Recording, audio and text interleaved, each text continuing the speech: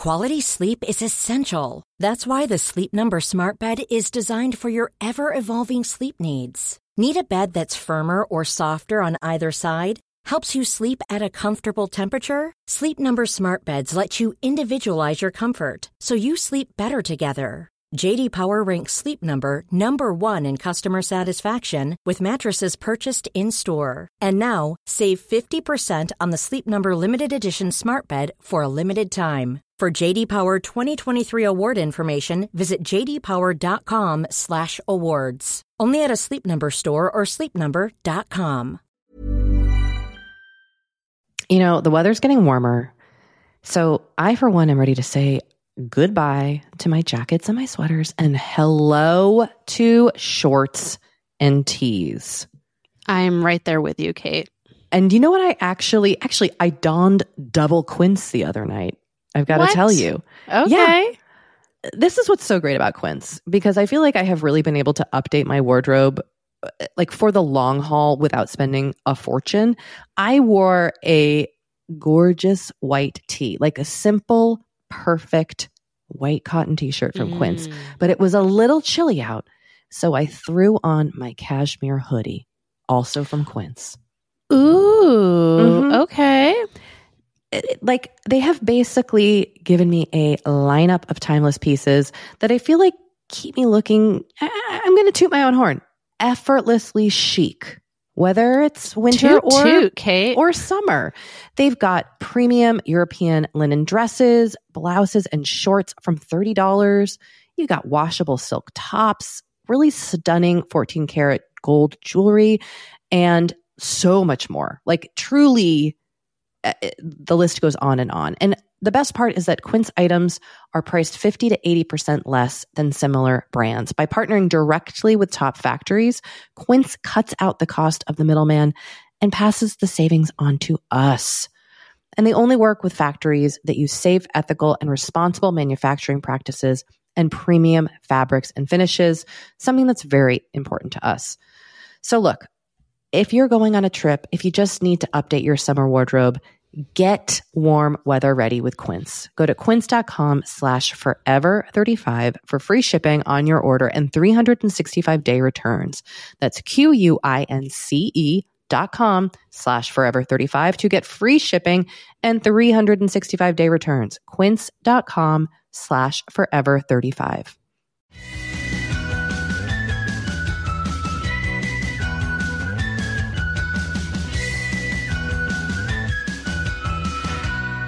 Hello, and welcome to Forever 35, a podcast about the things we do to take care of ourselves. I'm Kate Spencer. And I'm Dory Shafrir.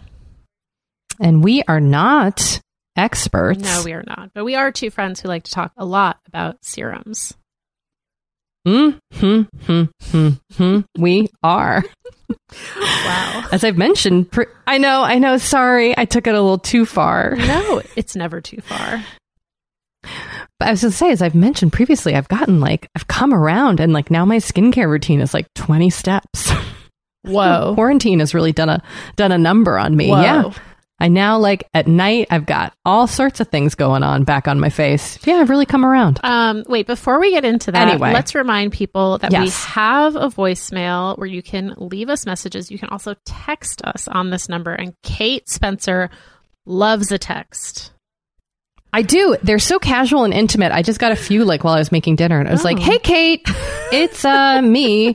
I'm the one with like, how are you feeling about school?" It's great. I love it. Text us. I get them. Text us. That number is 781-591-0390. We also still accept emails at forever35podcast@gmail.com. So if you want to shoot us an email, we would love one. Yes. And there's a lot of action going on our Facebook group, which is facebook.com/groups/forever35podcast. And there's just a slew of spinoffs for you to dabble in, including our newest spinoff, which is Forever 35 Elections and Voting.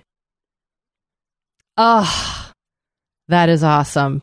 I will be joining. I joined. It was established after we did the party, the letter writing party with Vote Forward, people were fired up, and they were like, let's do a Facebook group, which is amazing. We had over 100 people in a Zoom. It was so cool. Writing letters to voters. It was so cool. It was so cool. Cool. I had the best time. I'm so glad we did it.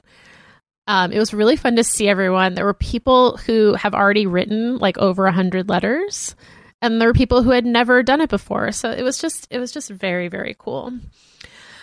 It was so cool. Thank you. And we so appreciate your reviews on Apple Podcasts. We love when you tell friends about the show or mention us on social media. We thank you for all of it. We do. And a reminder that anything we mention on the show is always on our website, forever35podcast.com. Just click on over to the episodes tab. And you could follow us on Instagram at forever35podcast and on Twitter at forever35pod, although we are not very active on Twitter. Full disclosure. Nope. Kind of. Yeah, we're really just kicking on the gram. On the gram. Yep. On the gram. Oh, well, that was fun to get out of the way. I like saying all those things. Speaking of reviews, a really like lovely thing happened over the last couple days, which was I was feeling a little bummed about some of the 1-star reviews we had received recently, complaining that we've gotten like quote unquote too political. I was just like, you know what? This really sucks. I was like sad about it. And I posted in my Instagram story that we'd gotten these 1-star reviews and like, hey, if you still like the show. Oh, and so the reviews were like, I used to like this show, but it's gotten like too political, blah, blah, blah, blah. Anyway, so I said, if you still like the show, like we'd really appreciate a review. And Kate, I want to say story. Hundreds. I mean, like so That's bonkers. Many people left amazing reviews. I was so touched, so overwhelmed. It was like, I'm about to cry. It was really, like, I know, I can tell. It was just like so nice. It was so nice. That is really, really kind. That's really, Yeah. I texted you too, because I saw you had posted that on Instagram, and then I think I wrote you today or yesterday. I was like, has anyone written a review? Like, I thought maybe like 2 people would do it. Because there's a delay. I don't know. There's like a short delay. Like when you write your review, it doesn't go up immediately. So I think they just want to make sure that like you're not a spammer. But then when I checked tonight, I was like, oh my God. It was really genuinely so cool. And like so many people messaged me just to say like, hey, we like basically like we've got your back. And like that just felt really good. So thank you, listeners. That's really kind. Thank you very much. It was so kind. We truly, really appreciate it. Well, Apple reviews are genuinely important in helping people find out about our show. And look, I totally support people's freedom in writing whatever kind of review they want. But that doesn't mean that I don't look at all the 1-star ones and the one that once called us adult or dolts. Oh, totally. They are allowed to write those reviews, and I'm also allowed to get sad about it. Like, that is true, Dory. Both those things can happen. That is and true. I try not to let reviews get to me, but I think I was just feeling kind of bummed about it. But this was just a good reminder that like those people do not represent the vast, vast, vast, vast, vast majority of our listeners. And that was proven in spades. So thank you all again so much. So much. That's so cool. We really, truly appreciate it so much. We do. Thank you. Thanks for listening. Yeah. We love you. How are you doing? Dory, I cried for 36 hours this weekend. Oh my God. Like at least. I cried. I started crying Friday afternoon and I didn't stop till like maybe Sunday morning. When you say you didn't stop, I had a huge cry. Like you just were like continuously crying? Okay, so let me set the scene. Okay. I got some personal news on Friday that launched me into a massive cry. And I haven't cried. I haven't had a big cry. Like I've sniffled or choked up or kind of cried a little at certain things in the past, let's say 6 to 8 months. I haven't had the like, the cry, like the wailing. Yes. The like everything's like the liquids coming out of everywhere. Yeah, like I had to go like cry in my husband's lap, and I like couldn't. It was just a whole thing. And once I started, I couldn't stop. And then I kind of just kept crying about the original thing, but then I started just kind of crying about everything. Then John Lewis died, and I cried about that, and I cried. I was so sad that he died, and I was also feeling very, very angry because he died of pancreatic cancer, which is what my mom died of. So I always feel like extra angry for when people die of it because it's such a unjust and horrible way to die. So then I was crying about that, and I just kept going. I couldn't stop. And then, of course, like immediately when the crying finished, I got my period. It was like, like comical how like it was, but it got me thinking, and I actually posted in the Forever 35 Facebook group about like, how do you take care of yourself when you cry? Like, what is your cry self-care practices? Yeah. Because I wear contact lenses, and I've worn them since I was 13, and I know the second I cry, even like at a movie, I have to my contacts become basically like worthless. So the second I start crying, I take out my contact lenses.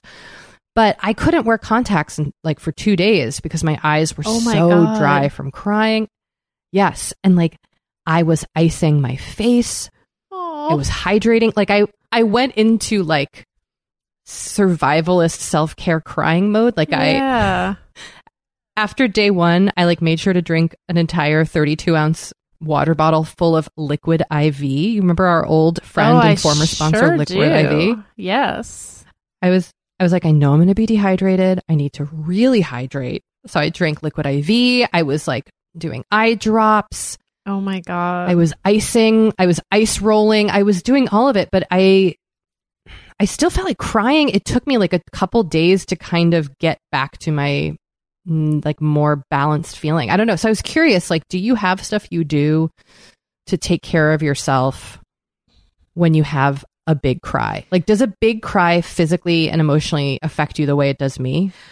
Well, I don't think I've ever had a 36-hour cry. Well, I should say, after kind of the first day of on and off crying, it was more just that I kept kind of crying at the drop of a hat. Like something would happen, or I would think of something and I would start to. So it wasn't straight. I was still like functioning in front of my family, kind of. Sure.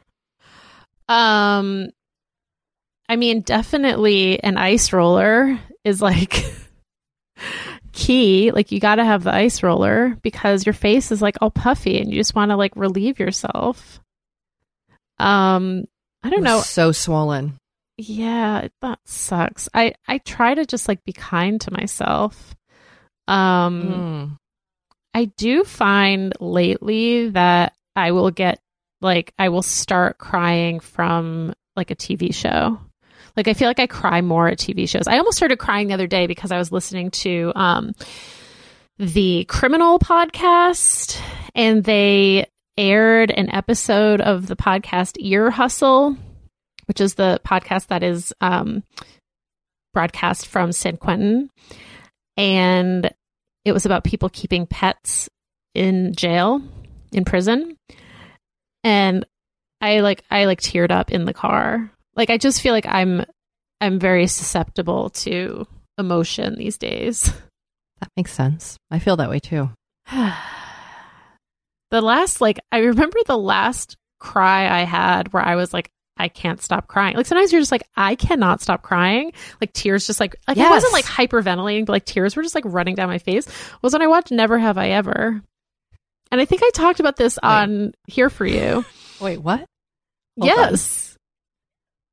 Never Have I Ever, the TV show. That's right, Mindy Kaling's show. Yes, the Mindy Kaling show. That's right. Something about it made you cry. Yes. I don't want to give too many. I don't want to like give a spoiler, but the season finale made me cry like a lot. It was very emotional. When I was in high school and I saw Titanic, I cried for like 2 to 3 weeks after on and off about it. Which is not cool. Far. Story. No, I will literally start crying. Anyway, self-care for crying. I would love suggestions. Yeah. Or just like how you take care of yourself and get rest and kind of nurture the tears, but also like, hydrate your eyes and your face. Yeah. Well, I'm glad you're feeling better. Thank you. Thank you very much. How have you been? I'm very excited for you're like, first of all, you're becoming like a pop culture podcaster. I so am not. Yes, you are. What are you talking about? You have more pop culture Rex this week. Like, I feel like you're really consuming pop culture in a way because I that have is very nothing exciting. else going on in my life. Like literally nothing. Nothing happens. Oh my God, I'm going to cry again. Oh, and like, yes, I could just like prattle on about Henry, but like that's like boring. So the only other things that I'm doing are like pop culture things and playing Animal Crossing. Like that is what I'm doing. Like besides work, which like who wants to hear about work? Henry, and then pop culture. Like that's it. That's my life. well, I still admire it because I'm not. So tell us, you've got more Rex for us. Well, this week, it's funny. Yeah, I definitely went through a phase where like I couldn't focus on TV or books, and I feel like I'm getting back into both. This past week, I watched some really good reality TV that I want to talk about. I am about halfway through the new show Indian Matchmaking on Netflix. And I actually saw my fertility doctor this morning. She was like, "How was your weekend?" And I was like, "Oh, it was fine." I was like, "I guess the only thing I did was watch Indian Matchmaking." She was like, "I watched the whole thing." And then we had a whole discussion about it. So that was fun. I need to watch this. Okay. It's the perfect combination of like surprisingly deep and like thought provoking. But also light, Oh, that's perfect. Yes, I'm really enjoying it because, I was thinking about this. The last matchmaker that I remember watching on TV was The Millionaire Matchmaker, who, yes, I remember her, is not like a nice person, and that I eventually found that show very hard to watch. It felt like I don't know. I don't want to go into The Millionaire Matchmaker, but so that's kind of the last time I've watched a matchmaker on TV, and this woman is like the polar opposite of The Millionaire Matchmaker. She's really thoughtful and kind, and like it's just really a great show. I'm really enjoying it. It's 8 episodes. It's on Netflix. Then also, so my sister the other day was like, "I really wish you watched $1 Million Listing so we could talk about it." And I was like, I used to watch that show. That used to be one of the shows I watched, but like years ago. Like I haven't watched that show in at least 5, if not longer, 5 years, if not longer. And then I was like, I don't even know if I get it anymore. Like we just have YouTube TV. We don't have regular TV. I was like, let me just see. But we do. We have Bravo On Demand on YouTube TV. So I was like, all right, I'll just settle in to watch a recent episode of $1 Million Listing so I can text about it with my sister. And you know what? It was like seeing old friends that you haven't seen in a long time. Like you notice their changes. Oh my God, yes, because they've all changed so much because they're all so freaking rich now. Oh, really? Yes. I mean, they were rich before, but like now they are like, it's insane. And okay. One of them in particular has just become like the apotheosis of himself. Like he is just a ridiculous human in a way that like I enjoy. And it's mostly the same people on the show, which I feel like is kind of rare for a reality show. There is a new woman. She's been on the show for like 3 seasons. She's new to me. But yeah, it was like, oh yeah, I remember. Yeah, okay. Like I got right back into it. So that was like another good escape. And I was kind of like you're seeing old friends during quarantine. That's what I just said. Like it did. It felt like, yeah. Oh, I'm checking in with these people that I haven't seen in years. But it's just like old times. It's like no time passed. Oh my God. You know those friends? Those are $1 million listing agents for me. Keep going. I didn't know that it would be these people for me, but once I got started, I was like, this is like coming home. And I was a little apprehensive that like watching a show about expensive real estate might be upsetting in a way, but it's like the real estate is so expensive and so ridiculous that it's not even something where I'm like, oh, I'm jealous of that person, because it's like, this house costs $20 million. So, oh my God. Yeah. So anyway, and then I saw, the writer Amanda Mull, who writes for The Atlantic. Yes. She tweeted today that she has just gone back to watching Below Deck and Shaws of Sunset. And she had like a similar reaction to how I returned to $1 Million Listing. And I think that this is like a thing, like people returning to like comfort reality shows, because these shows have now been going on for like 10, 12, 15 seasons. Like they've been going forever. And so it's nice to just like jump right back in. And again, like feel like no time has passed. I'm considering doing this with Real Housewives, because I stopped watching Housewives like 8 years ago. And I'm like, maybe I should. I've been tempted for that for Real Housewives too, right? Beverly Hills specifically, right? No, or New York.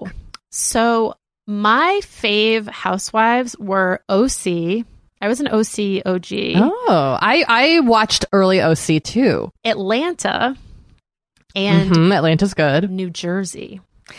I liked New York. I liked New York, but I really liked New Jersey. This is fascinating. This is like not a side of you that I know very well. The reality television, the reality TV set. Yeah, because I feel like it's been in recent dormant. years, it's not been your thing. Exactly, it's been dormant for a while, but quarantine is just really bringing it out of me. Have you ever watched Married at First Sight? Because no, I have Anthony not. and I watched that the other night. It is wild. You should check. That is fascinating. I don't know if it's relaxing though. See, but that's a show that I never watched. So I feel like I've never seen it either. I have no context for it. I'd be like jumping in new, Yeah, you don't want new friends. No new friends right I don't now. need new friends right now. I need old friends. I need comforting friends. Okay. I want to know what like Vicky. I want to know what Vicky Gumbelson is up to. You know what I'm saying? Vicky's not on the OC anymore. Okay, see, I don't even know that. I watched the other night after my like first or second night of crying, I watched Golden Girls on Hulu. I started with the pilot and then I watched like 2 other episodes. It was so comforting. This was an activity suggestion that we suggested during Here For You. And yes. I like in my brain, I was like, I'm going to watch Golden Girls. And I finally did it. Dory, it was like being wrapped in a warm blanket with PG-13 jokes. It was so freaking great. I'm gonna go back to it. And also, like, they're such amazing women. Like, just seeing these 4 older women on TV. Wow. Stay tuned for more pop culture coverage. Well, speaking of friendships. Yes. Did you like interview, my segue? I loved your segue. Go on. I mean, look, the women we get to interview on this episode are beyond any housewife of any franchise, because we're talking to Amina Toussaint and Ann Friedman, the hosts the Call Your Girlfriend podcast and the authors of the most delightful, speaking of like heartwarming and cozy, but also like thought-provoking book, Big Friendship. Yes. So good. And it was a real freaking treat. And we got to do it over Zoom. So we all saw each other, which was... Yes, we got to do it over Zoom because we had technical difficulties with the app that we normally use to record. But it turned out to be great. So we had an unexpected Zoom. Yes, it was so fun. Such a joy to talk to both of them. Their book is delightful. Please buy their book. So we're going to take a short break. And when we come back, we will be talking to Anne and Amina.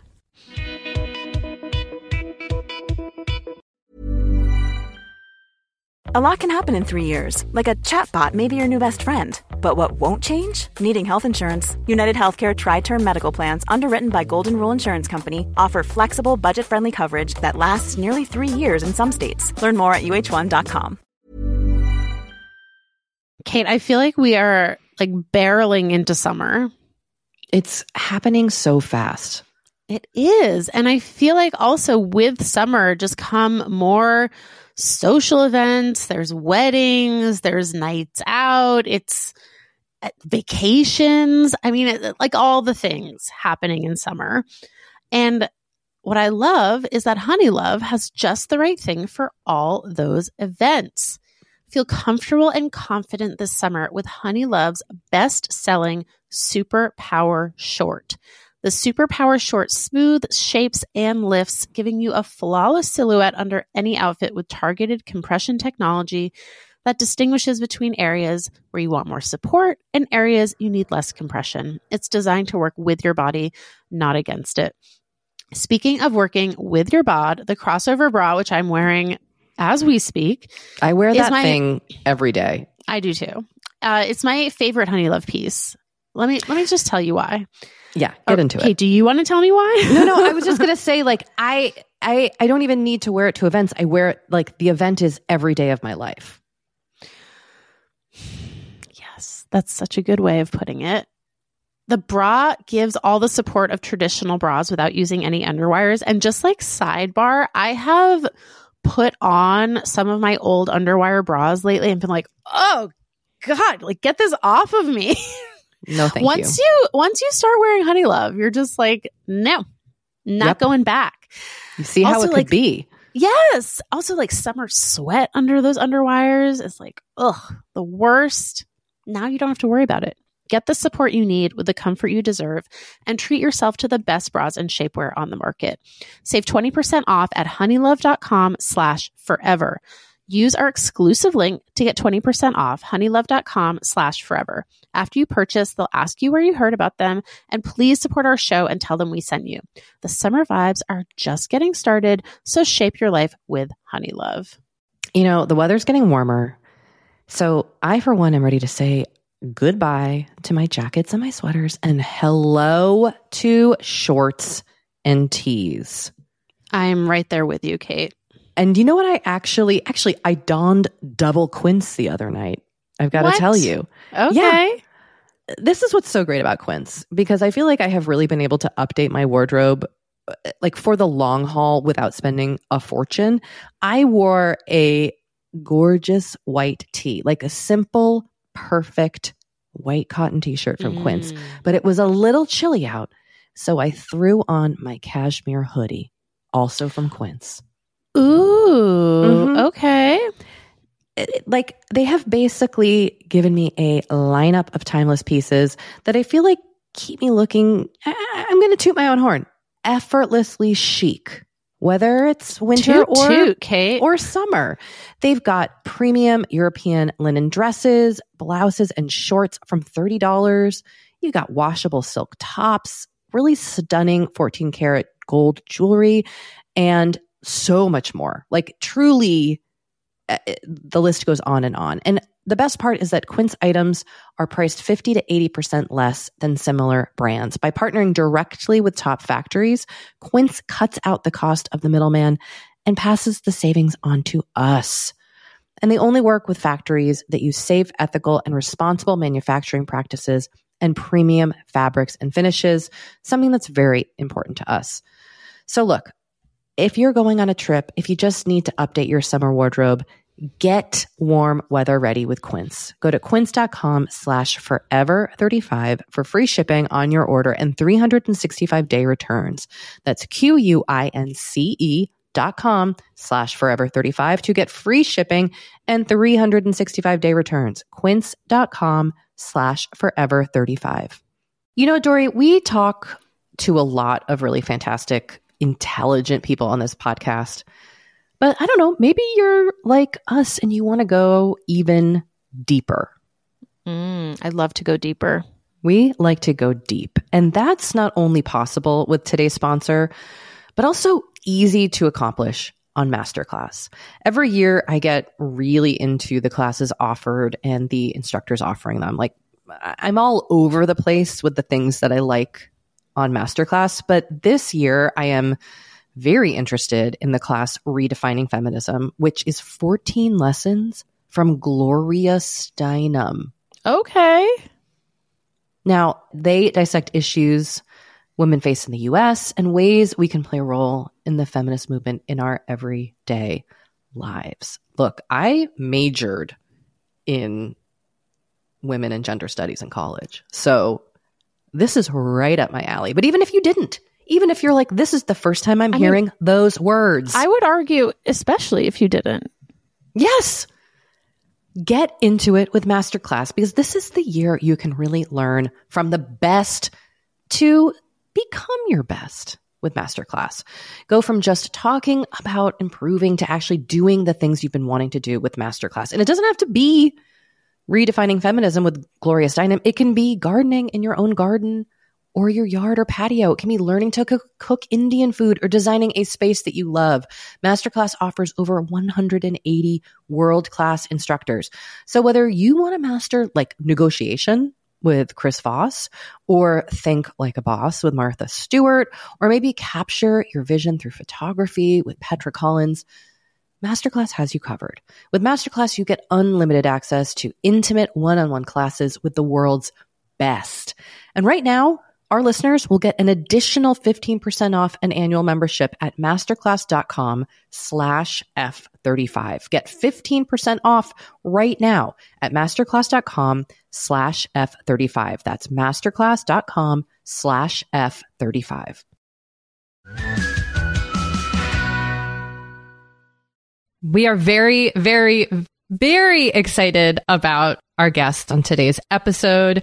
We have Aminatou Sow and Ann Friedman, podcast hosts, authors, and most importantly, friends. Let me give you their bios just before we get started. Aminatou Sow is a writer, interviewer, and cultural commentator. She is a frequent public speaker whose talks and interviews lead to candid conversations about ambition, money, and power. Aminatou lives in Brooklyn, and Ann Friedman is a journalist, essayist, and media entrepreneur. She's a contributing editor to The Gentlewoman, and every Friday she sends out her very popular, wonderful email newsletter. Anne lives in Los Angeles, and together they host the long-running, absolutely incredible podcast, Call Your Girlfriend, and Big Friendship is their first book. And as I'm reading this, I have chills, which doesn't always happen to me. Or maybe never happens to me when I'm reading bios of guests, but we're just so happy that you both are here. And we're so thrilled to get to talk to you about this book. Thank you. Love coming on shows that I listen to, like truly. We're, as you already know, we're big Forever 35 fans, so it's really a pleasure to be here. Day one fans, very as mutual. they say. Yeah. Day one, ride or dies. In fact, I think that, speaking of Big Friendship, I think Kate and my first real friend date was to a Call Your Girlfriend show. It was at the Ace Hotel in Los Angeles. Yes. Wow. Yeah. Oh my God. So I'm getting chills. Remember podcast shows? Woo. Yeah. Remember shows? And it was kind of like, it's funny reading your book and thinking about my friendship with Kate and what you guys are talking about, like stretching and kind of reaching out to people. And I remember asking Kate if she wanted to go to this show and being like, so, that there's that cool podcast, Call Your Girlfriend, and they're doing a live show. And I was just wondering, would you maybe want to go? It was definitely like I knew Kate, but we hadn't taken our friendship to that level yet. Sat next to each other intimately in a theater. Yes. So thank you for doing that for us. I love hearing that. An honor and a pleasure, really. Yes. Well, we both really loved your book, and feel like it's going to mean so much to so many of our listeners. We get, and I'm sure you do too. I mean, I think you mentioned this in your book, that you get so many questions about friendship. And I guess what I would love to start with is, how would you two define a big friendship versus just a regular old friendship? Versus a Facebook friend or whatever other designation we might have. It's funny even hearing you ask that, because the answer is right there. It's that the word friend is so nebulous. You know, it's like friend is someone that you've known since you were 3 and your like moms went to Weight Watchers together. Or I'm talking about a very specific friend in my life. Or, you know, like someone that you kind of maybe took one class in college with and then now you live in the same city. Or it can be people who have these like very deep like ties with you, like Anne is. It's such a weird relationship to define. And so much of what is hard about friendship is that the definition is unclear sometimes. And, you know, and so we came up with this term big friendship because we wanted to talk about the kind of relationship that we have, which is a very deep-rooted friendship, a friendship that is rooted in the future, a friendship that has an expectation that you are constantly going to be investing in each other, and also that you want to be together for a long time. There's a reason that the subtitle is How We Keep Each Other Close. We didn't write a book about how to make friends, which is something that is frankly, like, you know, something that someone should really write about, because it is hard to make friends and it's not something that we should take for granted. And we were really interested in puzzling through all of the ups and downs of our friendship. And I'm sure that you both know this because you are two people who host a podcast. There's the public story of your relationship. Like, people think that they know you and they think that they know all of the stuff about your friendship. And really all they know is the stuff that you say on the microphone. And then there is also the reality of, here is who we are when the microphones are off. And for Anne and I, we're two people who care really deeply about each other, and we would like to be in each other's lives for a really, really long time. And what we lose by not talking about the complication and the nuance of friendship is that it basically leaves you feeling that if you're feeling kind of weird or gross about something in your friendships, that there's something wrong with you, and not that it's a completely normal experience to be having. Actually, if you are in intimate relationships with people of any kind, it's going to get weird and gross sometimes. And so big friendship, the term like really tries to address that. It's like we want to be in each other's lives for a really long time. And that is the tier of friendship expectation that we have for each other. And, giving labels and words to things that we feel really deeply is really important for that. Yeah, it was so validating and to read your book, because it's just interesting to me, and I think to Dory too, how romantic relationships often in conversation, we make room for there to be complexities, whereas friendships are just assumed to be easy and, quote, natural and requiring no work. And that to me is the one big underlying message of your story that you share, as well as your larger philosophies about these kinds of relationships, is that they require constant coming back to doing the work to having a healthy friendship. Yeah, work is a key word. I mean, I think, one of the aspects of the definition is that a big friendship is active. It's not just a thing that you kind of feel in your heart of hearts, but like don't ever practice or act on, or try to live with the other person in a day-to-day kind of way. So we were really interested in this question of like, in adulthood, not in like our teen years, or not in an era when maybe friendship is considered more central, but like now as fully, 35 and up adults, how do we continue to put in the work, and how do we normalize putting in the work in friendship? Because one thing that I think comes up a lot is overwhelm, right? Like family is overwhelming and work is overwhelming, and trying to keep up with your own personal health and wellness can also be overwhelming. And so how are you supposed to make time for friendship as well? And that's something that we really wanted to address head on, in terms of the expectation for where it falls on the priority list for busy adults. Can you tell us a little bit about what writing this book together was like? Because it's really interesting. I don't think we've ever read a book written from the point of view of we, like from a partnership. And so could you explain how you kind of came to that choice, and then how you did it together, especially as long distance besties? Yeah, I think that was one of the really first decisions that we made, is that we had to write this book as a we, because we were trying to arrive at these joint truths of, and describe joint experiences that we have. We've read some really, really great, like novels about friendship. There's awesome books about what it's like to be a friend, or, on what, all these different ways. But we had just never read a book with two people jointly telling the truth about the friendship that they were in. And we were really interested in that. And I think that part of it, it's like we have to tell the same story, but we also have to tell the same story because it is, for our friendship, it is safer to tell that story together. There is no world in which one of us is writing a tell-all about here's what it's like on this side of the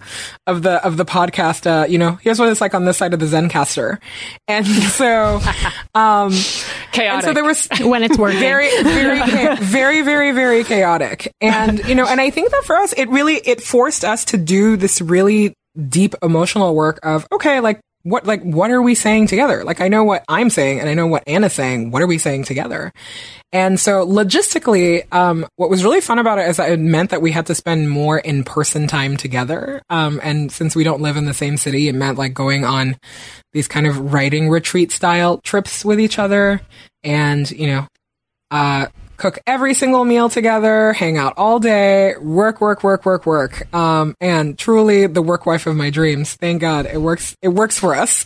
Unimpeachable work ethics in this duo. Like truly like ready to put in 24 hours when we need to. It's so true. I'm like, I've seen you from like the time you like put on your pajamas to the time you like take them off in the morning, and the work ethic is iconic. But anyway, enough about how much I love Anne Friedman, and back to the point of your question. So we live together, we outline together, really, which was a process that involved just talking it out to death of what is it that we were trying to say. And we would go into like our separate corners of the house and write, and then come back to read out loud to each other what we had written, which to me was always, I think I've said this already somewhere else, it was so fun because one, I love to read Anne Friedman, so that's just a gift. And then also to have this experience of, you're trying to make a larger point with a friend or someone in your life, and you go separately to kind of think it out and then come back to share it, is always really illuminating, because sometimes the stories are the same. We're like, okay, like we use the same like anecdote, and other times it's like, I don't remember that, or I remember this from a different perspective. And so the meta conversation of it was also very healing. And, there's a world in which I'm like, wow, if you could do this exercise with every single person that you're in a relationship with, wow, amazing. I don't recommend it though. It's so much work. Yeah, I was actually going to ask about that. Like, what were some of the things that you found that you remembered differently? I'm thinking about this. I mean, some of it was just arriving at a deeper conversation. So we would both remember, like, that was an awkward moment for maybe different reasons on both of our parts. But like the what was really going on there question was often something that we arrived at together based on like both having had to articulate like why something felt bad or weird to us. It is really just like one line in the book, but like one example is like when things were not great between us, we had plans to have dinner. And I brought what was then a new boyfriend for me because I was like, oh, great. Like, you know, important people in my life meeting each other. And I was just like, you know, that was my view. And Aminatou was like, oh, finally, I'm going to get some good one-on-one catch-up time with Anne, and was like, what is this guy doing here? You know, like I'm broadly paraphrasing, but like that's the situation. That's like a good example of we were both trying to come at our disconnect by trying to connect. And it was just telling as like, you can have a shared intention. You can both remember that like that incident did not feel good to you for different reasons, but like what were we each really trying to do there is the kind of question that came out more as a result of the writing process. And I would also say for me, a lot of these examples, or several of them in this book, have to do with things that were miscommunications between us where I didn't identify the like race dynamic at play, or I didn't understand an aspect of Aminatou's experience in real time as rooted in, you know, the pervasive racism in this world and in our friendship. And so there are also instances where I'm like, oh yeah, I definitely remember all the details of that conflict or that incident. Like, you know, if you filmed them with a camera, they would look the same from, you know, both of our perspectives. But like, I was missing this huge piece of the puzzle. And so, you know, I really have to echo, you know, Aminatou's comment of like, hey, if you could do this with all of your friends, like, wow, what a world. And also, wow, what work? How much work? Yeah. So let's talk about the descent, because that's a big part of the book. I mean, your book opens with you two at a spa weekend that, as you say, like would have looked perfect from the outside, but inside you were both really struggling and your friendship was really struggling. And you also talk about going to couples therapy for your friendship, which I think is not something that most friends do, but it sounds like it was really beneficial for both of you. So I'd love for you to just tell our listeners kind of about the way that your friendship became strained and then how you worked to repair it. That's such a good question. You know, I think it's funny, even after all of these words and after all of the therapy and all of the talking about it, it feels so not dramatic and so just like, wow, all of life is just one big cliche. You know, it's just not dramatic, kind of petty, and with the benefit of hindsight, everyone is like, well, I would have made different decisions. Sure. If I had the personal growth I have now, if I had that then, I would operate on a different level.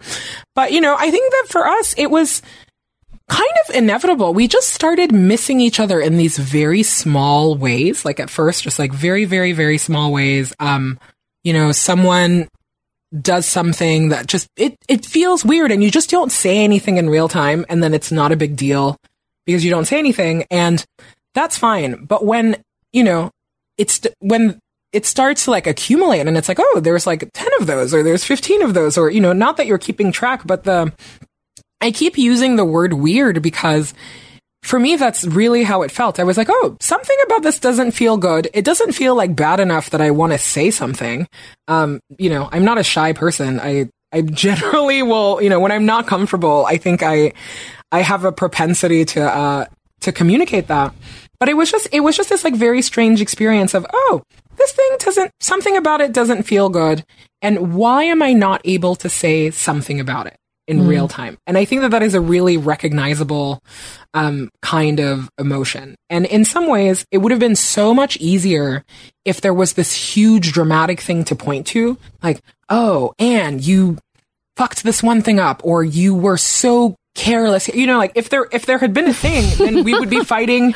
If there had been a thing, we would have been fighting about the thing, which in some ways is so much more productive.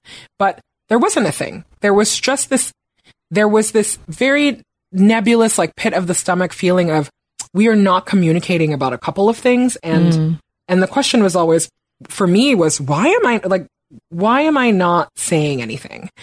And, you know, and this happened over a couple of years.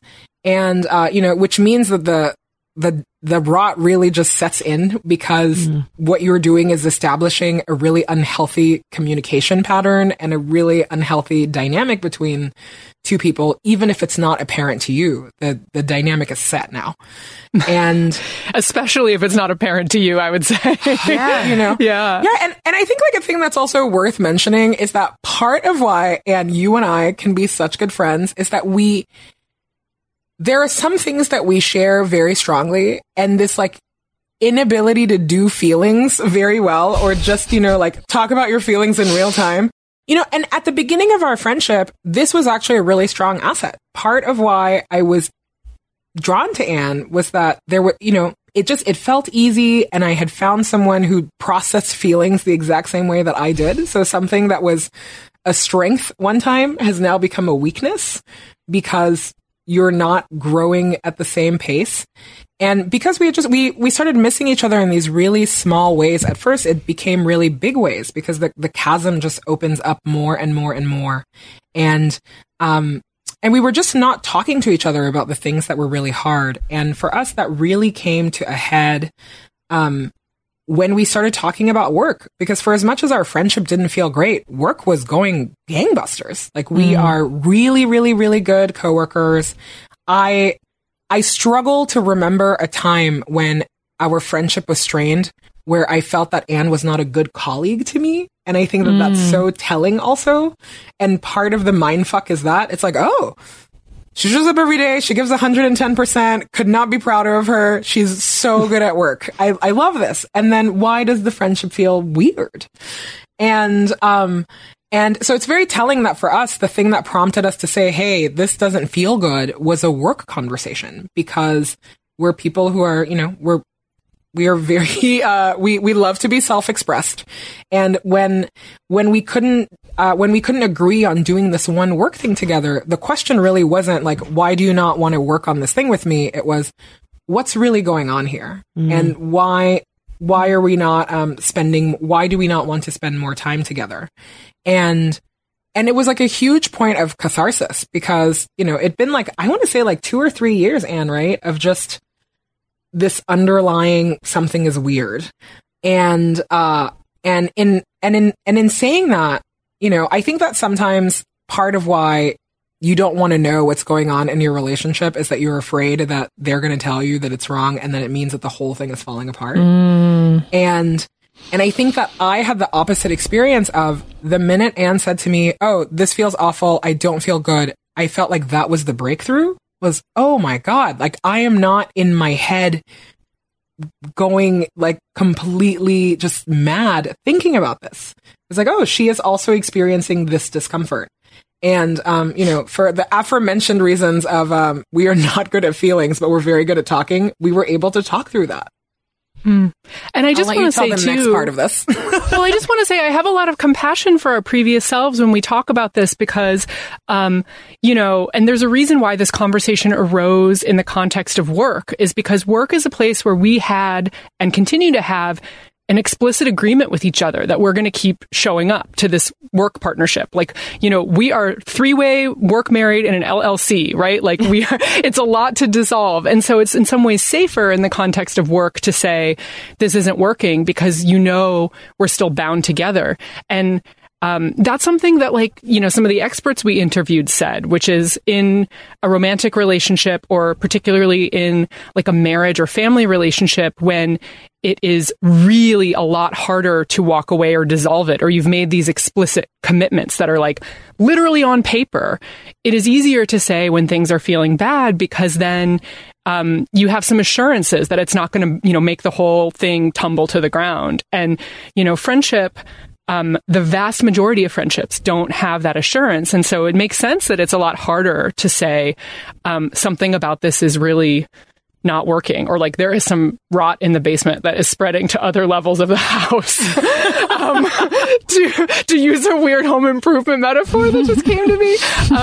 And so I want to say Friendship as Home Improvement, the Carmen Maria Machado oh book. my God. Yes. In the Friendship Breakdown House, like 100%. But I just want to say that is like, I realize now, not just for personal failings of feelings, but because of the expectations around friendship, because the definitions are missing.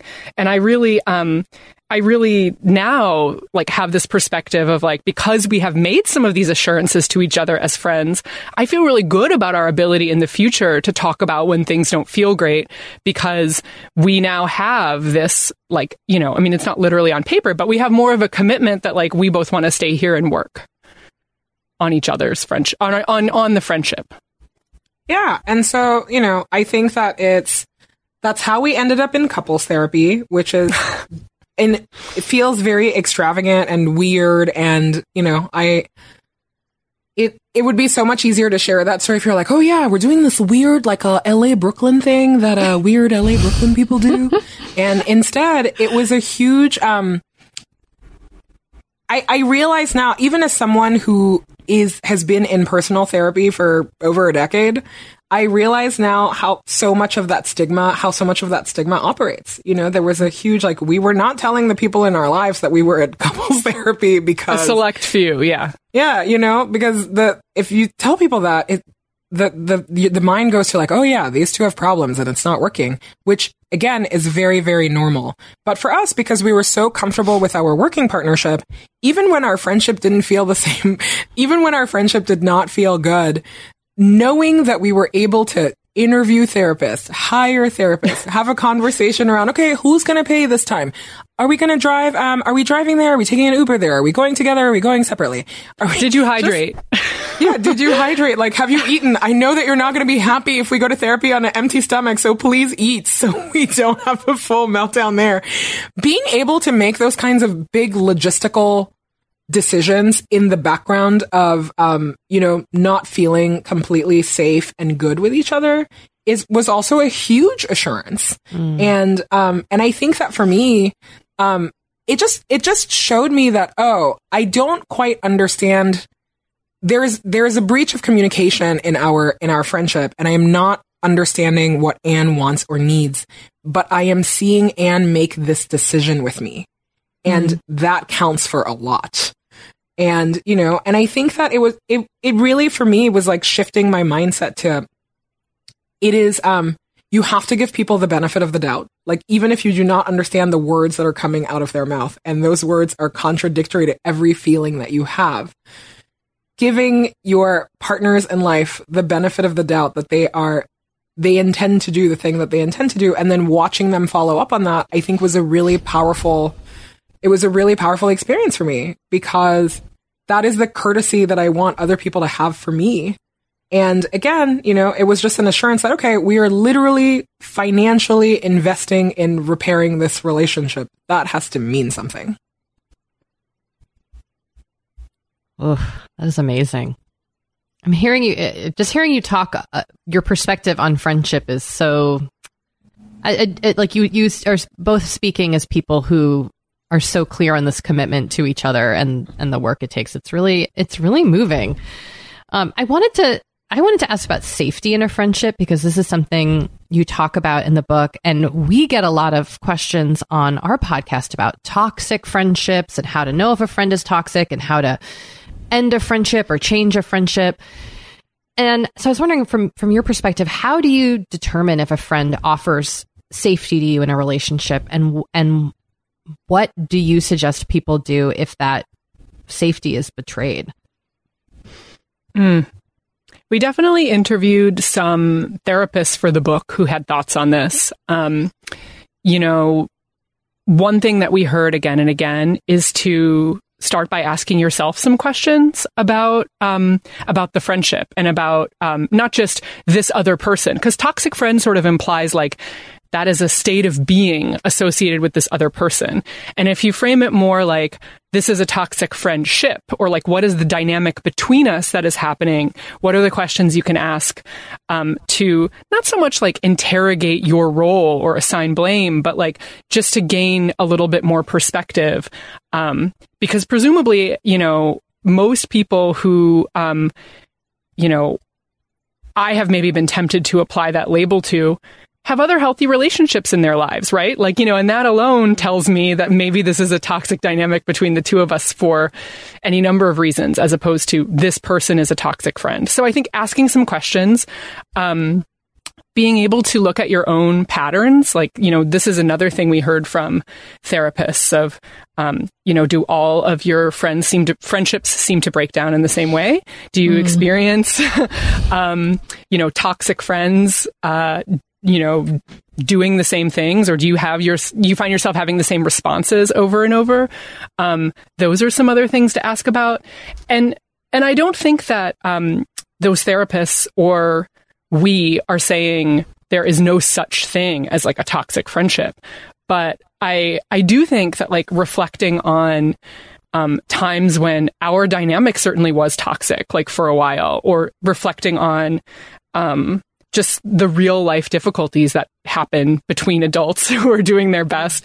It's pretty clear to me that like a lot of friendships that get written off as toxic are, that's not the whole story, or it's not quite that simple. And so I don't know that I have like a definitive, here's a checklist. Is this a toxic friend? It doesn't quite work like that. But yeah, like asking some questions from multiple, angles on the situation seems to be a good starting point. Right. I really loved asking. Oh, sorry. No, go ahead. I was just going to say also asking that person. I think that I'm thinking to myself of every time I have labeled a person or a friendship toxic, it was very much a one-sided conversation, and not knowing what that person's experience of being in the friendship is, I think is also very telling. And, and I know that I was like, I am very much, have been a part of this dynamic. And every single time I look back and I was like, oh yeah, I never discussed that with them. I either made a unilateral decision or, we both like kind of walked away in a way that was, you give each other the slow fade out. But I think that, again, if we're talking about relationships between adults, we should be able to like find a way to talk about that. Not saying that you have to save every friendship that you don't feel good about, but I do think that finding a way to, in a non-threatening and healthy way, like ask this other person, how are they also feeling in the friendship? Because, the thing that I've learned is that it is very possible that someone else is telling the story about me and I am the toxic friend, and that is, I think that, if you are in a toxic friendship, it's possible that both of you are the toxic friend. And that's something that's like really hard to understand and to know. And it makes sense when you think about the fact that we don't have so many hard, deep, and important conversations with the people that we're friends with about these kinds of dynamics. Right. Like, is it toxicity or is it just a really hard conversation that you don't want to have? Ooh. Yeah. Yeah, that section kind of along the same lines as you were saying, Amina, too. Like, I also had to kind of re-examine some of the assumptions I had made about some friendships in my life that I had labeled toxic. But because I had labeled the people toxic, I had not labeled the friendship toxic. And I think that's such a good reframing of how we think about these things.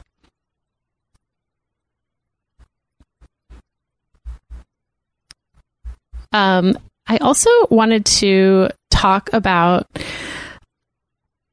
how, if someone is, I know this is not a book about how to make friends, but it kind of is a book about how to it's a book about how to maintain big friendships. And I'm wondering if someone doesn't have a big friendship by the time they're, say, 30, is it too late for them? I don't think so. It's never too late. Okay. It's never too late. I know that we all read those articles about like how it's impossible to make friends after you're 30 or, and we're all part of that conversation. And I both want to say that for people like the four of us who are blessed with a lot of really like deep and good friendships in our lives, it's worth remembering that making friends is hard for a lot of people, and that is not a personal failure. There are a lot of structural, deep emotional reasons why some people cannot or do not have friends. And I think that a lot of us just take the fact that we can make friends easily for granted, or that once in our lives we made friends and it means that these people have poured it over and over. And it is true that, the 30, the magic number of, okay, you kind of start to feel like an adult now. You like work is stressful. Maybe your family configuration is becoming stressful. Maybe you are having children. Maybe you are, you're making these like very big decisions about life.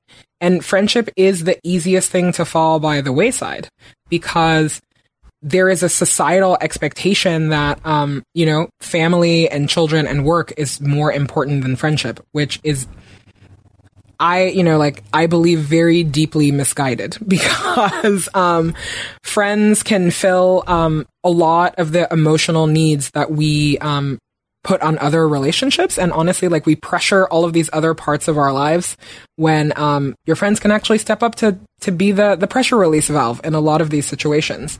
But I don't think that it's too late. I think that, it's a conversation that is like worth having over and over with yourself and with the people that you are in community with. I think that, the part about friendship that's like very idealized and infantilized, that like, you're on the playground and you ask someone else like, will you be my friend? Right. And we look at that with this like very, rosy, romantic, lens. And then we kind of dismiss it a little. I was like, that is a question that you can ask like every day that you are alive to another human being. And there is nothing shameful about it. There is nothing like small and infantilizing about it. And if anything, we should be asking people if they want to be our friend. Like consent is beautiful and sexy, and friendship is a really important relationship. And for those of us who just have friends that we've fallen into, I think that it should actually force us to examine how, just all of these hours of spending time with someone, does it really mean that you're friends with them? Like it's like you have to do the work of labeling the thing. And so I am very bullish and very hopeful on the fact that you can make a friend for like every day that you are breathing oxygen on this planet. Sure, it gets harder and harder the older you are because other life transitions and events like have this really prominent feeling, but it's just so hard for me to accept the fact that we, like, as a society, we say, oh yeah, there's like an age where you're just like done. The people that you know are the people that you know. I'm like, it's simply not true. It's simply not true. It's like, if you get a new job in your 40s or your 50s, you are making new friends. You're maybe not calling it that, but you have opportunities to meet people. And so this is a really rambling way of saying that, the childishness and the wonder and the, like, everything good that we think about friendship with children is like, we should really reclaim that imagination for our adult lives. And so many people feel this way, like, if there is a listener out there who's like, oh yeah, this is not my experience, I guarantee you that there are 2 listeners. And if there are 2 listeners, there are hundreds of listeners. Like, this is not an isolated, like, one person is broken and they don't know how to do things. So much of this problem is a lack of definition. It is a lack of establishing norms, and it's a lack of empowering people to ask for the bonds that they want of people in their lives. And being proactive in other ways too. I think that, like, our book is not exclusively about friendships between women, but, like, there is something about, the assumed passivity sometimes that people socialized as women have, which is if someone isn't reaching out to me, then they don't really want to be friends. And I think that's one thing that we feel very strongly about, not just saying that like, I want to be friends, but being the one who actually follows up. Or, we also describe this pit of the stomach feeling that we both had when we met each other that, I think most people can relate to, that like, ooh, what's happening here? Like, Dory, whatever made you want to ask Kate to go see the live podcast show, that sense of an ineffable connection, where you're just excited about this person, recognizing that, you might have to, undertake some personal emotional risk to name that feeling, to say you want to be friends, and then to be really clear, like, oh, do you want to sign up for this class with me so that we see each other every week? Or, do you want to go for a walk together, on this day in a recurring way? Like, when I think about the closest friends that I have made in the past several years, a lot of those friendships have had structure in the early days where like, this is our thing. This is the thing we do together. And, the friendships have gone on to kind of transcend that appointment or that activity. But I do think that, being able to say, I want you on my calendar is powerful. I mean, it's so telling though, that so much of this, like flexing that muscle, I think especially for people in our age range, is always talked about in this romantic context. It's like, you got to put yourself out there. You just got to download the apps. You got to, you got to change your picture. You got there's always a thing where people are telling you that if you were more proactive about it, a romantic partner will land in your lap. And somehow we've all really internalized that messaging. It's why it's quite literally a shorthand. And, and I think that we need to bring that same energy to friendship. The thing that Anne was saying about friendships not being passive is so true. We are, and I know that it comes easier to us. And so I don't take that for granted, but we are two people who plan things, and we plan them not, like one of us is definitely an extrovert. The other one of us is just a control freak. It's a good combo. It's a really good combo for early friendship. Right. I'll let the people decide like who is who, but there is just, I just think that so much of being an adult is taking control of your own life, and life just does not happen to you. And that, that's like quite literally a cliche that, like my parents told me all the time, but I think that it's really worth like really investigating what that means, because I think that part of the struggle about talking about friendship, and especially friendships between women, is just this idea that some people are in the in group and some people are in the out group, and everything just feels very high school, and we're all just agreeing to this weird social script that was written like, I don't know, in like John Hughes movie, and this is how we're going to do life. And I think that it's simply not true. And I think that if anyone really looks deeply at other relationships that mean a lot to them, whether they are family relationships that they have or whether they are romantic relationships that they have, those did require some work, and they did require not being passive. And they, it requires you to be an active participant in something that you want to happen. And so it's nice to know. And to me, it's deeply comforting to know that, yes, you can bring that same like family, like marriage, baby, whatever energy to your friendship, and your friendship will be great for it. Well, that feels like a really nice note to end on, to be perfectly honest. I feel inspired to text someone that I want to be friends with. So thank you for writing this amazing book. Thank you for hosting your amazing podcast. Thank you for being such wonderful people. Thank you for coming on this podcast. This has been really, really, really great to talk to both of you. Where can our listeners find you? You can find us and everything about Big Friendship at bigfriendship.com. And Kate and Dory, thank you so much for having us. We really are day one fans. It's the true. only reason I'm still on Facebook is because I'm in like 11 billion Forever 35 Facebook groups that are all very useful. Shout out to my ladies from the Child Free group. And it's really nice. It's really nice to do this with you, two people who are very good friends and also podcasters. I know, and modeling hard conversations for us, like week in and week out, truly. Well, thank you. Wow, yeah, that is so nice. That is a real. I keep chilling up in this interview. I know, because they were such inspirations to us, and it's just like really nice, and remain so. Yeah, really. Well, thank you again. Yeah, thank you all so much. Get this book. Everyone needs this book. You know, we have been delving more and more into the topic of our skin as we get older and how we treat it and how we love it. Because look, as I'm learning in my mid-40s, as you get older, you deal with new things when it comes to your skin. Not that they're bad, they're just new. You know what I mean? Like, I am now just discovering crepiness, Dory. Okay. Which is I know. visible on my neck and chest. Luckily, It's a thing.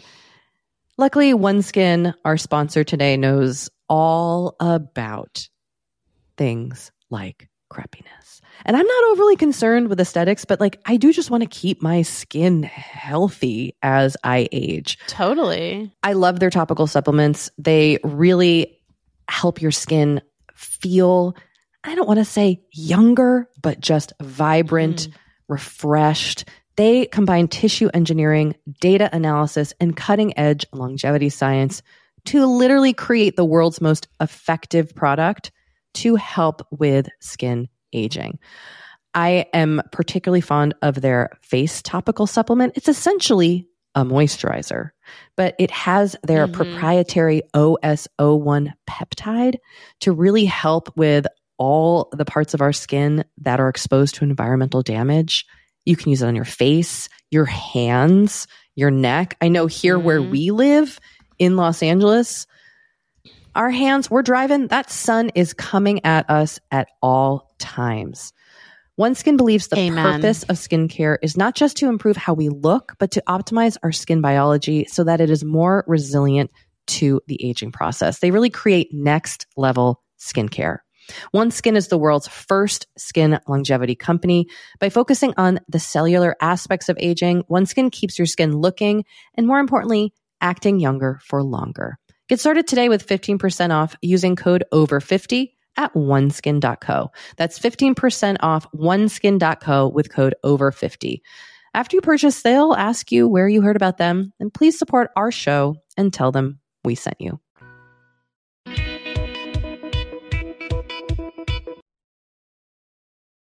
I hope our conversation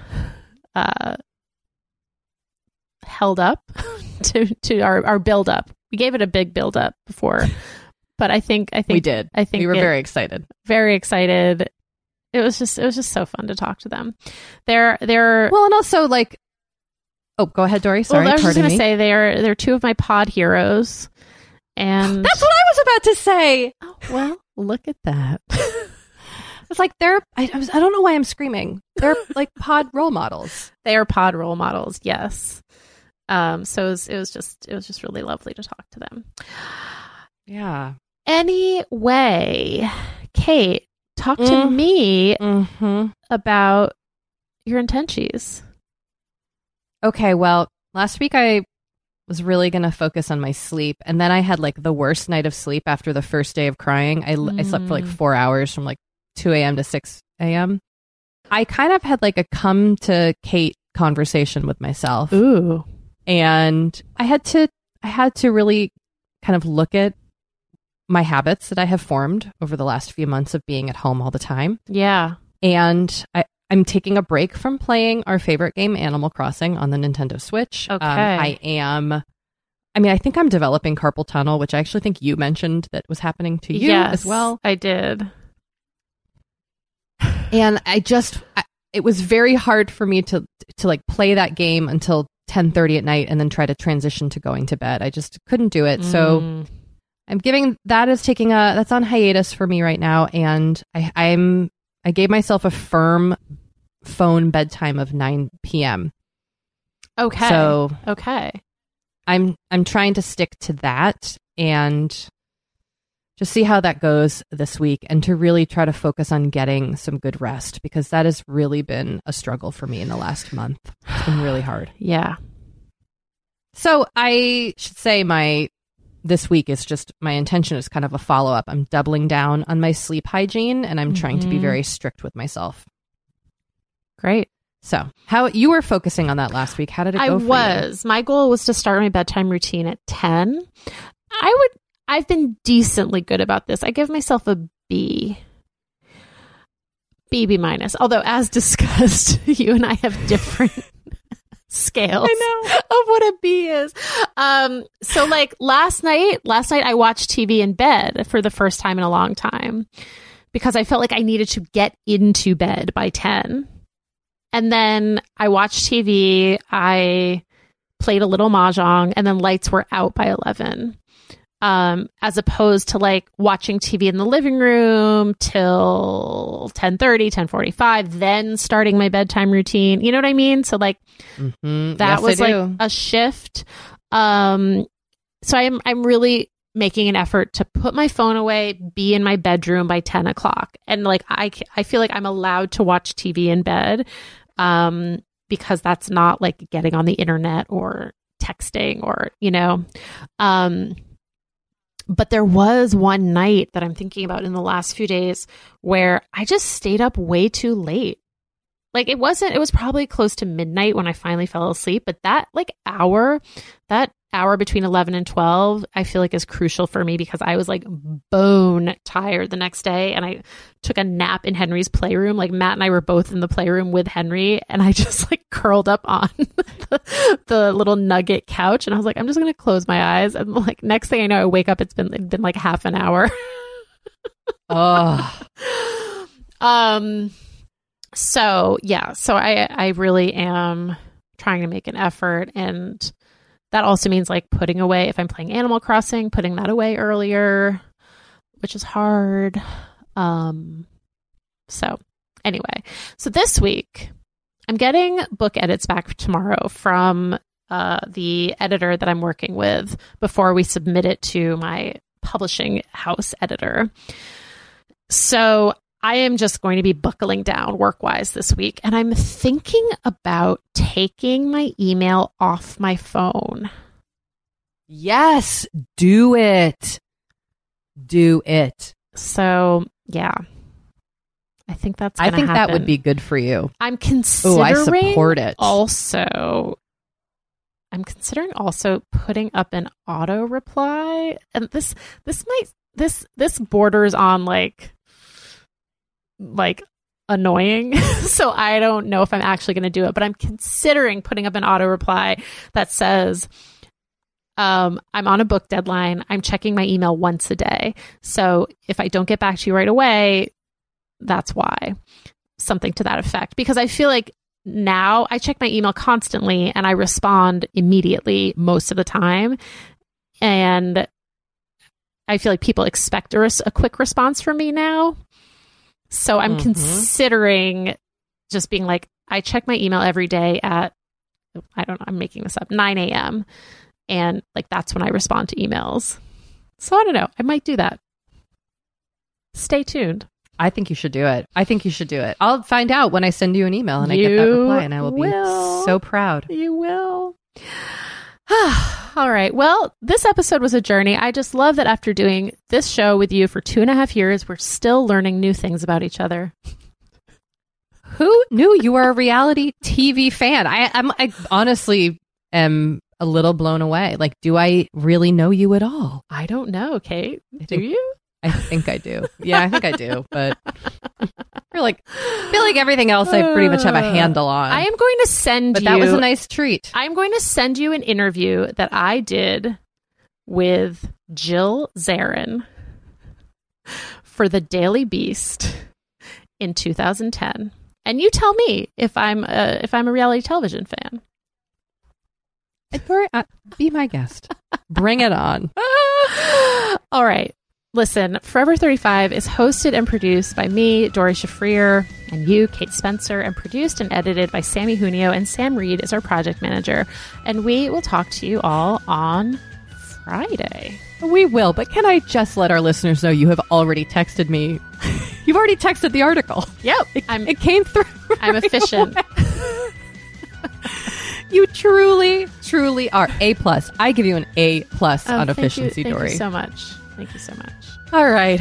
Okay. All right. Sorry for that little addendum. We'll talk to you later. Okay, bye.